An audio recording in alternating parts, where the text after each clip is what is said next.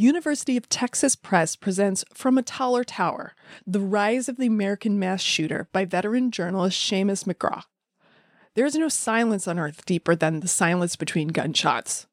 From a Taller Tower faces the depths of that silence, which follows the wake of the mass shootings that have plagued the United States. It is available for pre-order now at utexaspress.com and wherever good books are sold.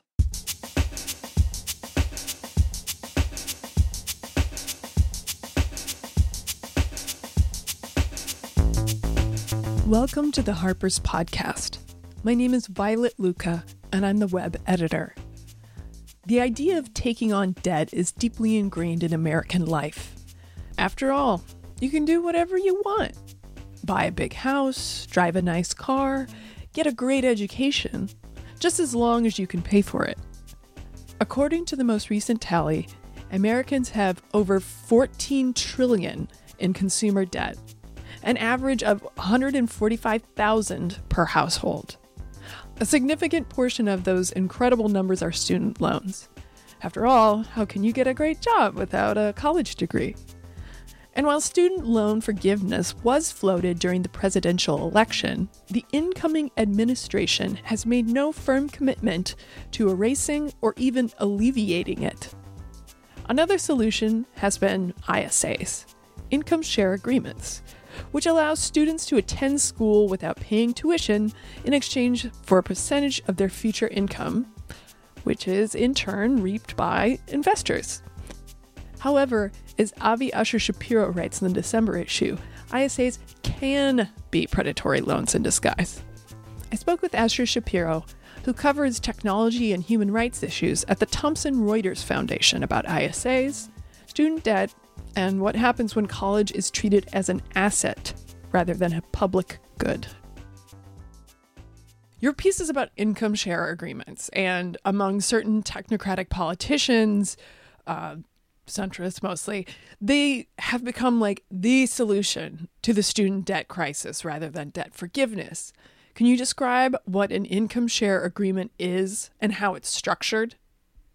Yeah, sure. So, at its very kind of basic level, it's an agreement that a student, in exchange for education on the front end, will sort of agree that on the back end, they'll pay as a percentage of their wages. And it has a lot of different forms it can take. And the way that agreement can be structured can range from, really intense and insane sounding terms like 17% of your income to more manageable ones, and they can be timed for a certain period of time and structured in a whole variety of ways. But the sort of basic logic to it is that in exchange for that education, you will promise a payment that is lashed to your performance in the labor market after you finish being educated.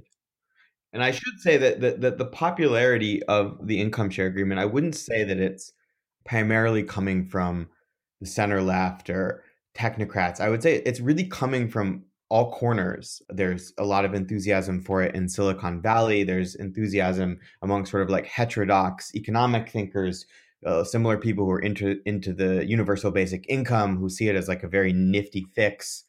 There's, of course, massive enthusiasm on the right among kind of classic libertarian type people who see the injection of market forces into any sector of the economy to be something that's positive. So part of what I did for my piece was talking to people kind of all over the map about how they felt about these income and share agreements, and tried to find some people who were excited about them, who might make strange bedfellows, people who considered themselves to be progressives, and then people who consider themselves to be sort of free market fundamentalists as well.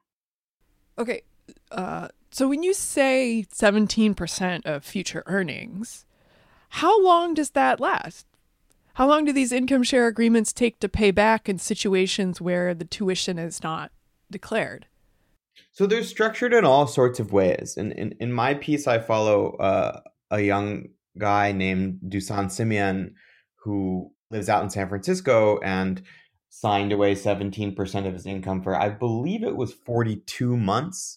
But the way that they work is, if a month counts or not, it can be very technical, right? Like it can be 42 months, but if you're not working at all, you don't start logging the months yet, or this kind of thing. So I think a big feature of the income share agreement, and one of the reasons why they're seen by some to be more attractive than the loan, is that almost all of them do end at some point, right? You're not going to carry around this 17% for the rest of your life, as you might with the student loan in the United States, where you can't discharge it in bankruptcy, and many people get saddled with them for a long time. So, one of the selling points of the income share agreement is that, like, this ends, this will end, and maybe it will be a couple of years that you're paying a percentage of your income, but eventually you will be free of it. Which, in a world where people are like widely traumatized by student loans, or tales of student loans in their family or amongst their friends, it can assuage a lot of concerns to be told, like, you're not going to have this into your 60s, which happens to people with student loan debt. Yeah, exactly. Well, we'll come back to Dusan in a second, but I want to go back to, you're talking about this is sort of coming from all sides, this the ISA idea. And you trace the intellectual underpinnings of income share agreements back to a paper written in 1955 by Milton Friedman. And he proposed the ISA model as a response to the growth of publicly funded universities, which he was afraid would, as you put it, quote, discourage the teaching of viewpoints that challenged the state, end quote. And the proposal was eventually picked up by Yale for somewhat different reasons, but it seems worth pausing to ask how Friedman's prediction about public universities look today. Like, were there good reasons at the time to think that more public schools would mean more ideological conformity? Yeah, I think it depends on who you ask, right? I mean, the 50s is definitely a long time before I came on the scene. But from sort of talking to people and reporting the piece, it seems like, what was going on at the time is that, we're obviously seeing a massive expansion of higher education in the United States through the GI Bill. We're seeing, early attempts to try to desegregate schools, and we're seeing also, the birth of the University of California system. We're seeing the percolations of a public sector universities, and Friedman, he was really afraid of collectivism, and he was looking to the Soviet Union and thinking, that the degree to which governments were both funding and operating schools, that was really what he was concerned about. He was seeing, uh, public schools where the government was sending the people there for free, and they were also paying the salaries of teachers. And this sort of concentration of power in the state and education was something that he was definitely afraid of. And he wanted to cleave those things off of each other, right? So that's the same logic of the voucher program, which he also came up with in that same essay, right? There's this essay on government education that he wrote in the 50s that now serves as this kind of blueprint for a range of kind of right-wing education proposals. Can be traced to the same essay that he proposes ISAs and also vouchers. And the idea for the voucher program, right, is like the government writes the check, but he gives it to people, and then they get to choose from a wide array of private providers. And in that way, it kind of, you don't have just centralized government schools, right? But the flip side of that is obviously that we're also seeing a time where the notion of the government school was highly suggestive, at least go into the next decade, of integration, and the federal government being able to push for a lot more equity and racial justice through the school system. And there's definitely an intellectual tradition that kind of coincides with Friedman around government schools, where that paranoia is really a paranoia about integrated schools, and a paranoia about schools that would force the government's ideas onto local communities, which really was a code for integration. So I think you do see probably legitimate concerns about the concentration of government power in the 50s, where you do have definitely some things to be concerned about in the Soviet education system, for sure. But obviously that's manifesting itself in the US in a very different way. And there's kind of a cruel irony in the fact that Friedman proposed the ISA idea to prevent intellectual dominance by the state, a la the Soviet mode. And now, as you document in your piece, ISAs seem to be contributing directly to the devaluation of humanities programs, which are one of the main places where all kinds of people can learn to think critically about systems of power and have the ability to challenge what a government or a political party or the home of free thinking, I will argue. Could you go into a bit more detail about exactly how ISAs steer students away from, humanities programs and what the long-term ramifications of that acceleration could look like? Yeah, totally. I mean, I think that's a very interesting way of framing it. I think that, so if you look at the actual, there's kind of ISAs operate on a couple of levels. One is like this theoretical idea that like is in the, you can find in like think tanks and like dreamers who are like, wouldn't it be amazing if people only had to pay back their education when they got jobs and did well, and we could sort of align all these incentives together and everything would work out. But then there's like, how do they operate in the real world? And like when you go to some of the universities that have started to tinker around with ISAs, and the one that's done it most prominently is Purdue University. And you start to sort of look at the terms that they offer students for ISAs, you'll find that, the logic of the system dictates that, someone who's going to go get a degree in humanities, if someone's going to go get a degree in, the example I use in my piece is African American studies, they're going to have to pledge a much higher percentage of their income back to the school in the future, because when compared to someone who is going to major in, say, computer science, because the school knows that you're going to make less money over the long term and we want to recoup our investment in you. So we're going to have to price the ISA to be commensurate with that. So that's how we see it sort of operating in the real world. So some people would respond to that would be like, great, the school is just being honest with students about like, hey, like if you're going to major in African American studies, like you're going to make less money and you got to be prepared for that. And there's what people call like price signaling. But if you zoom out and think a little bit more holistically about the kind of society you want to live in, it raises a lot of questions. Like, is this the kind of way we want to be thinking about education? Do we want students to be charged more, at least as a percentage of their income, for an education in the humanities than someone who goes into economics? What would happen if we generalize this principle to the entire education system? Would we just highly incentivize people more than they already are incentivized to sort of pursue only lucrative paths? And maybe there are other ways to structure the payment of education that doesn't slap the student in the face first day one, telling them picking a humanities major means that you're going to owe a higher percentage of your income because we just don't think you're going to make that much money. If that's the first signal you get from your university, I mean, right, that just creates a certain type of society, right? And I mean, it's also pressure coming from parents too, right? Sure. Yeah. I mean, there's a whole lot of signals that people get about what kinds of things they should study. But I think, it's important to keep in mind that at least the way that the ISAs are conceived of broadly now in the university system, that they're, basically a way to more firmly connect the cost of education to how you do in the labor market. And that's the sort of basic logic of that is like, hey, like watch out for jobs that don't pay well. Right. And I mean, I think the irony, of course, of this, which you're talking about with ISAs, but also just this larger idea floating around in culture that, we have too many humanities majors who, you can't go work at the English factory, can you? But it's like, I'm sorry, if you are creating so many people, if you're training so many people to code, at some point that market is going to be flooded, and that is going to devalue coding. So it's not actually going to be this like huge payday. This is a way to kind of devalue that skill. I mean, there's a high demand for it at the moment, but it's going to, if we're talking about market forces, like the outcome of this is kind of clear.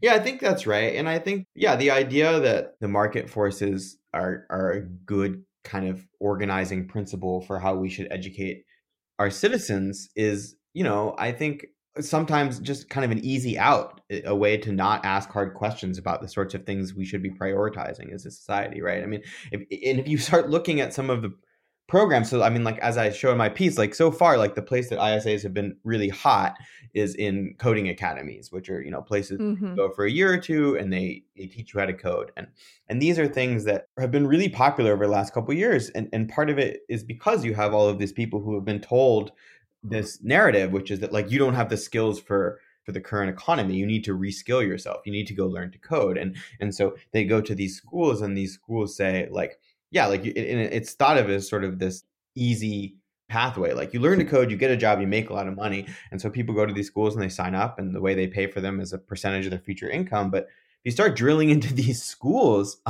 learning to code at one of these schools is not a guarantee of a bunch of money in the future or a great job. It's more of like a narrative about what the economy needs, which is these like people who have gone to 1 year of coding school. But like that's in and of itself is a bit of a myth, right? So I mean, this notion that the market is going to emit all these signals about what we should be studying and where should we be studying, and if we use ISAs, we can sort of like more finely attune our educational resources to the whims of the market, and everyone will be better off. I mean, so far at least, that hasn't been borne out by the kinds of results we've seen from ISAs in a lot of these coding camps, where you have a lot of people who are kind of floundering, haven't found work, the education is substandard, or they went in when there was a big demand for coders and the demand has ebbed, they're sitting there unemployed. I mean, the ISA as a sort of fix-all is a dangerous mythology, I would say. Absolutely. And I think your story follows Dusan Simien, who is in San Francisco, aka the belly of the coding beast. And he's a San Francisco native. And he signed an ISA to enter in a 2-year course in software engineering, and then was pretty clearly unfairly kicked out. And he was just sort of left to hang. And he's still beholden to the terms of the ISA he signed. And so I wanted to ask, could you walk through some of the after effects of someone who was, someone who was ripped off like at every possible turn? And then, what about his story that made it seem like the right one for this piece? Yeah. So the thing about Dusan, which is, for me was really compelling, is that, he is kind of the archetype of what these coding schools are pitching to students, and also what ISAs are pitching, which is sort of like, he is a super smart guy with sort of technical aptitude. He worked in electrical wiring stuff. He's Black. He's been denied some opportunities along the way in his life through things that are no fault of his own. He doesn't have the money up front to pay for a fancy education, but he seems like the perfect candidate for a place that could take his technical aptitude and turn it into a skill and into coding, and also for someone who, because of no fault of his own, doesn't have 50 grand lying around and is scared to take out a huge amount of debt, So he's kind of on paper the kind of person that the ISA, and especially the coding school ISA, is designed for. So, when I was first introduced to him, I thought, it would be really important to follow his story and see how this actually goes. And he signs up for this ISA coding academy called Holberton in San Francisco, which also has campuses all over the world, but they just had their flagship campus was in San Francisco. A common feature of the coding camp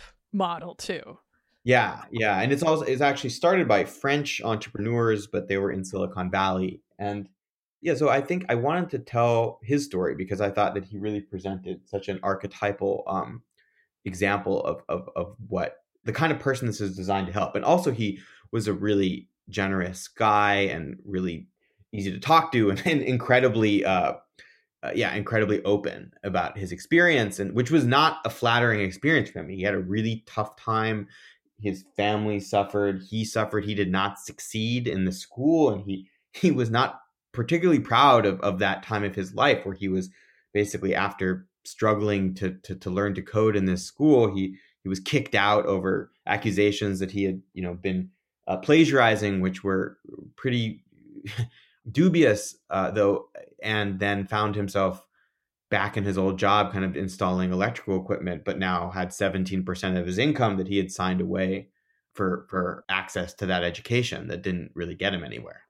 Right. And I think the plagiarism accusation is particularly ironic because the whole model of Holberton is that former students teach new students. So it's like, well, if you're getting your information from someone else, then I mean, have also, like, talked to him, there's but only very so many briefly, ways to code things. I Like, don't have a there's full so sense many of how he levels feels of about the like story. I'll let you cruelty know if I hear in inherent more in detail. this. I mean, obviously, I wasn't in his story. I wasn't able to like adjudicate the truth of the matter when it comes to the plagiarism accusation. Other students who were there at the time thought it was a bizarre thing, but I think that the big picture, other students who had similar experiences, especially the regulator was sort of coding academy space, started to look into them and eventually kind of decided they had the possibility to bake in some pretty perverse incentives for these schools, and they were basically forced to shut down their San Francisco campus and stop collecting to move through as many students as possible, because and then they begin to get paid, when these students get jobs, and here, I believe that a number of California regulators, not just Holberton, but others as well. In the piece you describe, when people started to dig some of into the their institutions curriculum, it seems that like use it's really ISAs. a volume game.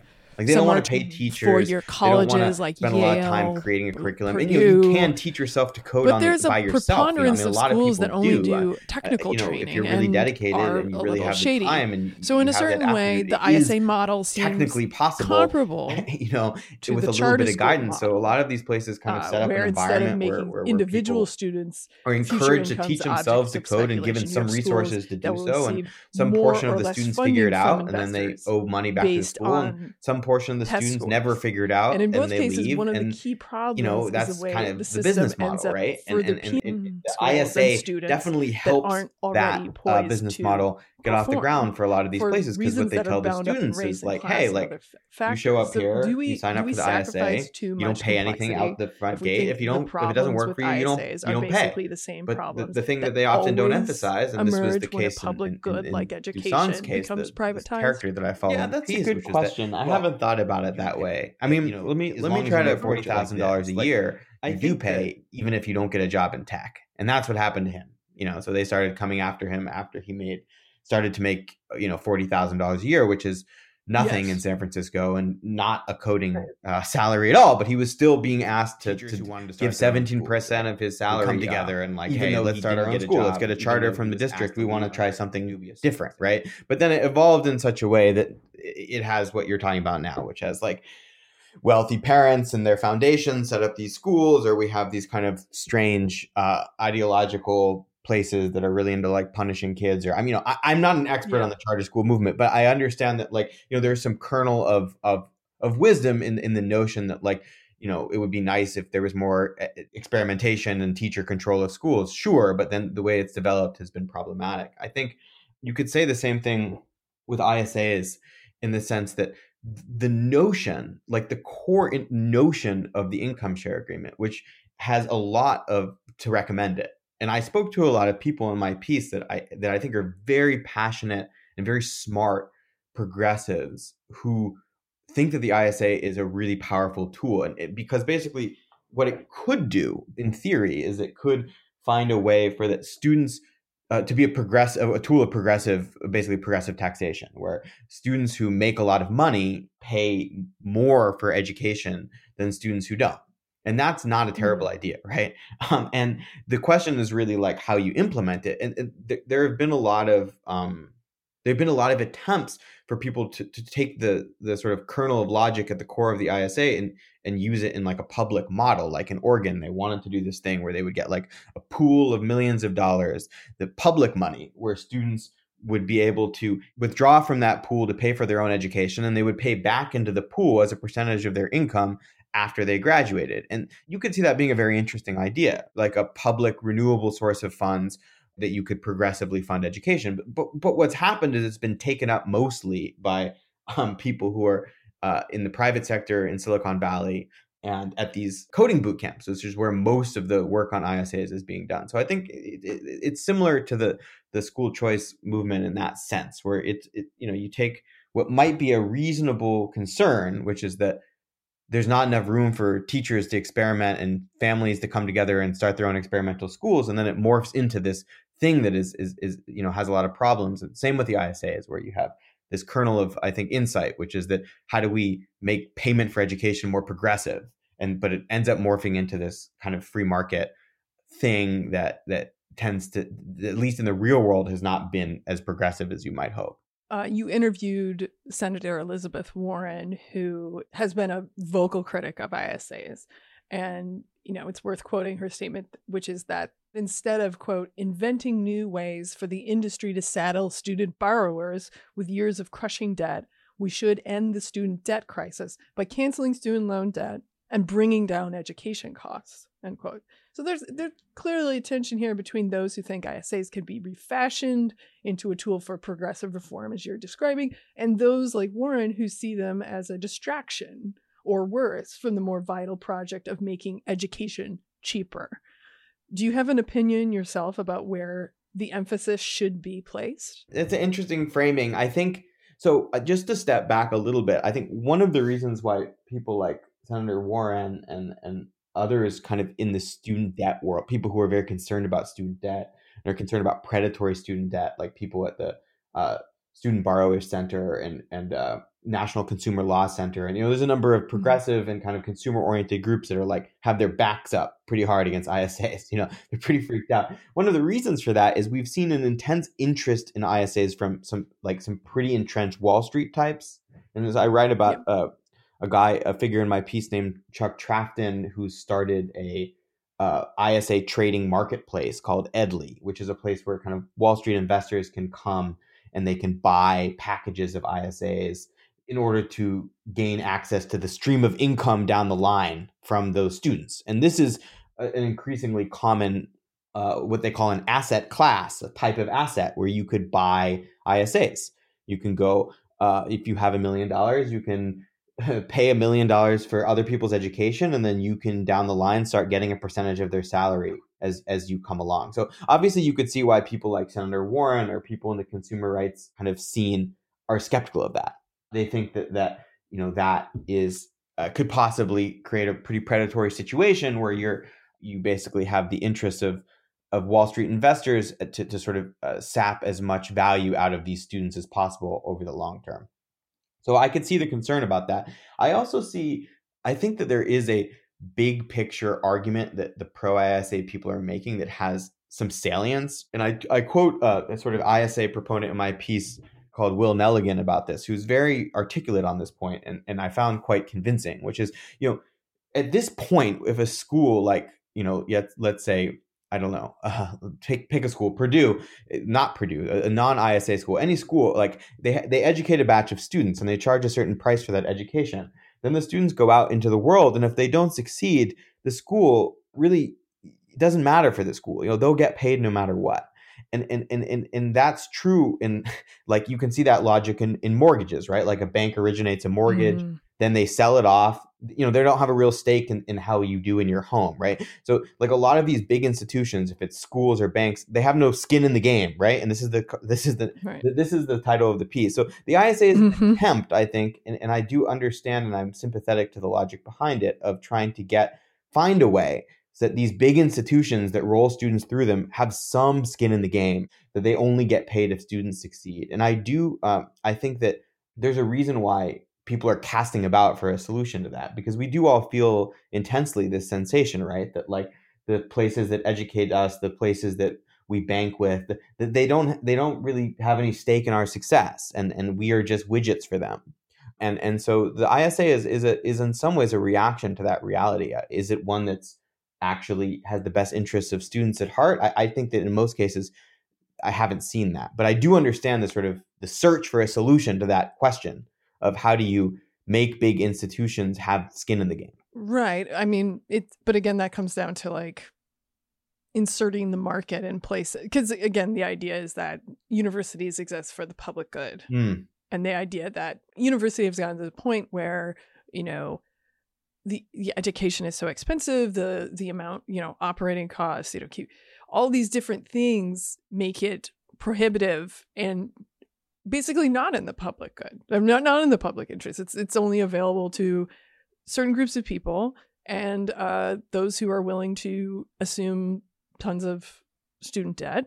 Right. And I would say that people like Elizabeth Warren and people on the left would say the answer to this crippling student debt problem, this overpressing of education, is to do what you're suggesting, like reaffirm a commitment to public education and right. sort of find a way to recenter the public good at the core of our universities. And that will we will be able to bring costs down. We will be able to educate people for positions in the economy that aren't just about making money, and that's the way that we will improve our education. And the ISA people come in and say the way that we can accomplish that, the way that we can rein in these runaway costs from universities and education, is make the universities on the hook for only getting paid if the students succeed in the market. So you're right. It's a market. One group of people says, like, if we reaffirm this public tradition, we can solve this problem. And another group of people say, if we inject the market more firmly into these dynamics, if we inject that kind of logic into it, it will bring costs down. And yeah, I think that there is a deep ideological schism there. Yeah. The actual culture war, the actual culture war we should be fighting. Yeah, for sure. And leaving aside the more sweeping consequences for a moment, let's just say someone listening to this wants to pursue higher education and is considering financing it with an ISA. Would your advice to them be to steer clear and pursue other funding options like subsidized loans, or are there conditions, and if it's the right institution, it's not a predatory, lazy, let's print money off the backs of these poor saps institution, in which an ISA might be the best choice? Yeah, I wouldn't want anyone to take my financial advice, first of all. I would not recommend that anyone do that. But it's better than like Elon Musk's like, don't go to college. The Silicon disruptor guys, don't go to college. Yeah, but I think, so I spoke to a woman in my piece who wanted to become a physician's assistant. And she had already gotten a master's degree in biology and already done an undergrad. And she was sitting on a pile of, I can't remember, I think maybe $80,000 in student loans or something like this. And she didn't have the money to get her physician's assistant's degree, to pay out of the pocket. And she had sort of maxed out on the federally subsidized student loans that you can get. And so she decided to do an ISA where she was going to get basically her physician's assistant school paid for, and she was going to pay back, I think it was 7%. It's in the piece. It's probably, I think it's 7% of her income for a couple of years in exchange. And I talked to her at length about it, and I talked to the program that provided the ISA, which is called Stride. And, who am I to second guess? She was definitely not duped. She knew exactly what she was getting into. It seemed to make sense for her finances. I think these kinds of arrangements, it's, if you want to take on debt in this way, there are definitely ways and instances for people where this makes the most sense for them, for sure. And I think that, the idea that it is just a inherently predatory mode would be simplistic. I think that the argument that I'm trying to make in the piece, or at least the dynamics I'm trying to illuminate, are that at large, it's emerging as a solution to our education and student debt crisis, because there is a group of people in this country who really think that, the more market forces you inject into a situation, you will solve these problems. It will sort of almost magically solve these problems. And that is as an answer to the broader question of how we should fund education in our society and how we should deal with debt, I find troubling. But I think on an individual basis, there are plenty of people who might decide that this is a more attractive offering than a certain. There's definitely much more attractive than a lot of the private loans. Over 90% of student debt is held by the U.S. government, and it's subsidized, and it's at a pretty low interest rate. And there's ways you can get out of it. It's not. It's obviously a crippling problem, but the interest rates are capped, and you can pay back as a percentage of your income in a lot of cases. But then there's this private student loan market, which isn't that big. It's 10% of the market, but the rates there are can be really crippling. And so a lot of these ISAs are definitely better terms than what you'll get going out and getting a payday loan for your, for your education, Yeah. So yeah, I think people, if with the disclaimer that no one should ever listen to me about their personal finances, they should definitely read the fine print. I think one of the major issues with a lot of these ISAs is they end up being sort of marketing documents for a lot of these organizations. They say we only get paid when you get paid. This is not debt. You do not owe us any money. you will only pay back into this if you succeed. That's what's going on here. And that is a common thing that you'll hear from people who have signed ISAs. That's their understanding going in. But a lot of them really aren't structured that way. A lot of them are structured where you start paying back, when you start making a very small amount of money, and you don't have to get a job in the field you're educated in. And they're really designed to get, a maximum number of people paying in, even people who have failed or people who it didn't work for. So people should be cognizant of that. I talked to a lot of people who just signed that document immediately because their understanding was, oh, okay, so this isn't debt. Like, you're saying I'll just like pay you guys back, like if I get rich. Like, okay, cool. Right. Like that's kind of like the understanding a lot of people come away with. Like, oh yeah, like if I start making $100,000 a year, I have to pay you back, sure, but like that's not what it says. No. Yeah. Yeah. Well, is there anything else that you wanted to touch on before we end? Nothing in particular. I mean, I think that it's one of the things about ISAs that I think people should keep in mind is like, the where solutions to these problems kind of like come from, and like how, for me, one of the most fascinating parts about like looking into ISAs was just like how much genuine enthusiasm, and I think like across the board, almost everyone I spoke to, like I didn't find a single person really, even the proponents of ISAs, who I thought were like grifters. Like there's like genuine enthusiasm and I would say optimism about this as a solution. And a lot of that, I think, comes from the way that solutions to problems in our society are conjured up right now. This is an idea that very much has resonance with the California ideology, Silicon Valley idea of the way that people succeed in the world and the way that innovation is driven and the way that human flourishing comes about. It's that like you take bets on individuals and everyone's their own little mini startup, and like life is all about being like a little entrepreneur, right? And that is so in the bloodstream and in the zeitgeist. And that, that's not just something that people talk about at conferences or people BS about on Twitter. I mean, like this, in a lot of ways, like this ISA craze is a human manifestation of those sorts of ideas, and very serious people are promoting it, and very serious think tanks are pushing it out there, and very serious money is getting behind it, and there are consequences to these kinds of ideas about everyone should be an entrepreneur and life is all about taking risks, and everyone should be like their own little mini investor. Like this, that is ISAs, right, on a certain level, and that's what we're dealing with. Yeah. No, I mean, that's what's hard. That's what makes this such a, I think, a compelling topic, exactly what you're describing, that there is this again, this divergence from education as a public good and also education as just a way to get ahead in the world. There's this third thing that's coming out, California, Silicon Valley, where it's like, yeah, you're a startup. You're your own startup. And that's not, I don't know how healthy that is, but. Yeah, for sure. I mean, I think that there's a place I think the idea that like education is only useful insofar as it gets people to the place where they can invent new things, and that like the rest of education, you can sort of figure out on your own. Like you're kind of autodidact. It's like, oh yeah, like education is useful to like teach you how to code or how to like, operate a neuron collider, and then like they're just like go read the great books and like you'll be fine. And like like the idea that education is not like a social institution where people like come together and like learn how to be people and like test out ideas of like community and democracy and like these kinds of things, like the American public school, like at its best, right? That is like there's not a lot of room for that concept in that conception of the individual, which is like everyone's a founder, everyone's a startup founder. And so I think you see that a lot in the ISAs.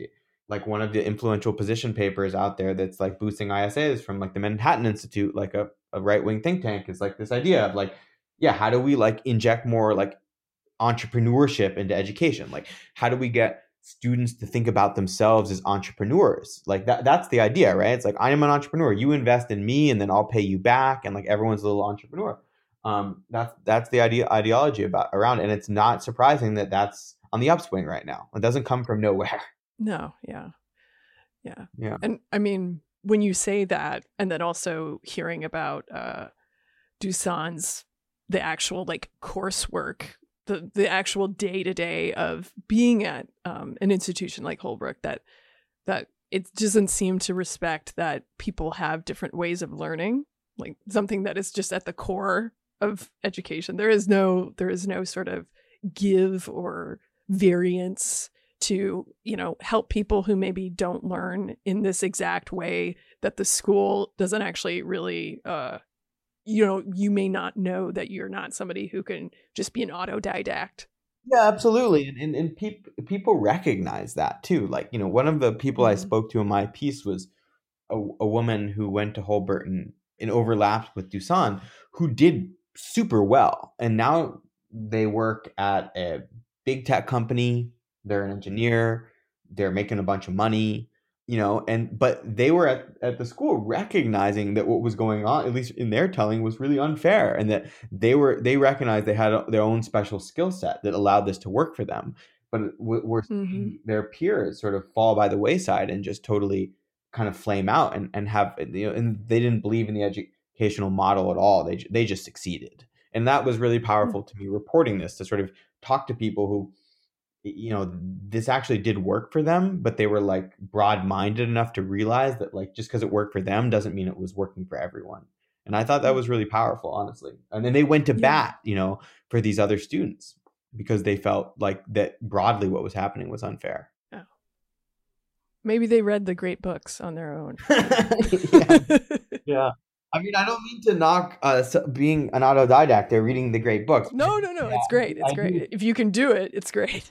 I don't know. I think for me, I was reading this piece in the New Yorker the other day about this founder who founded some startup that was like personal assistant startup, where like you have a personal assistant. It's like a bot, but it's really like an amalgamation of a bunch of like Southeast Asians who like work for you and like Jesus.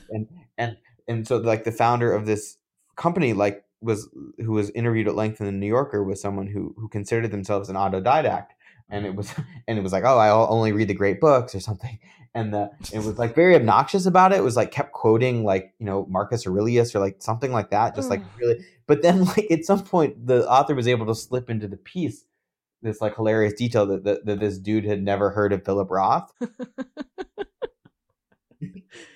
So it's like this guy who was like really proud of his like accomplishments, like reading the great books and like how everyone could be an autodidact, and then had like just recently become aware of Philip Roth. And it's like fine if you've never heard of Philip Roth, like whatever. Like there's a lot of people to not have heard, but like to be someone like it just encapsulated something for me. It was like this guy like bragging about the breadth of his knowledge, and then it's like never heard of Philip Roth, but like. No, I know. Well, yeah, it's the myth that anybody who pretends like they know everything and then they don't. You kind of have it coming, but anyway. I don't remember how the New Yorker did it, but they slipped it in very cunningly, where I just like chuckled to myself. It wasn't like a big part of the story. No. Yeah. Well, thank you so much for this conversation. I think it was really, like you said, it's sort of touching on something really deep that's happening in kind of all levels of society, and that it's happening in when it comes to education is particularly worrying. So thank you. Yeah, thanks for having me. It was really fun. You've been listening to the Harper's Magazine podcast, produced by Violet Lucca and Andrew Blevins. The music is Cut and Shoot by Febrifuge. Harper's Magazine is the oldest general interest monthly in America, exploring the issues that drive our national conversation through long-form narrative journalism and essays.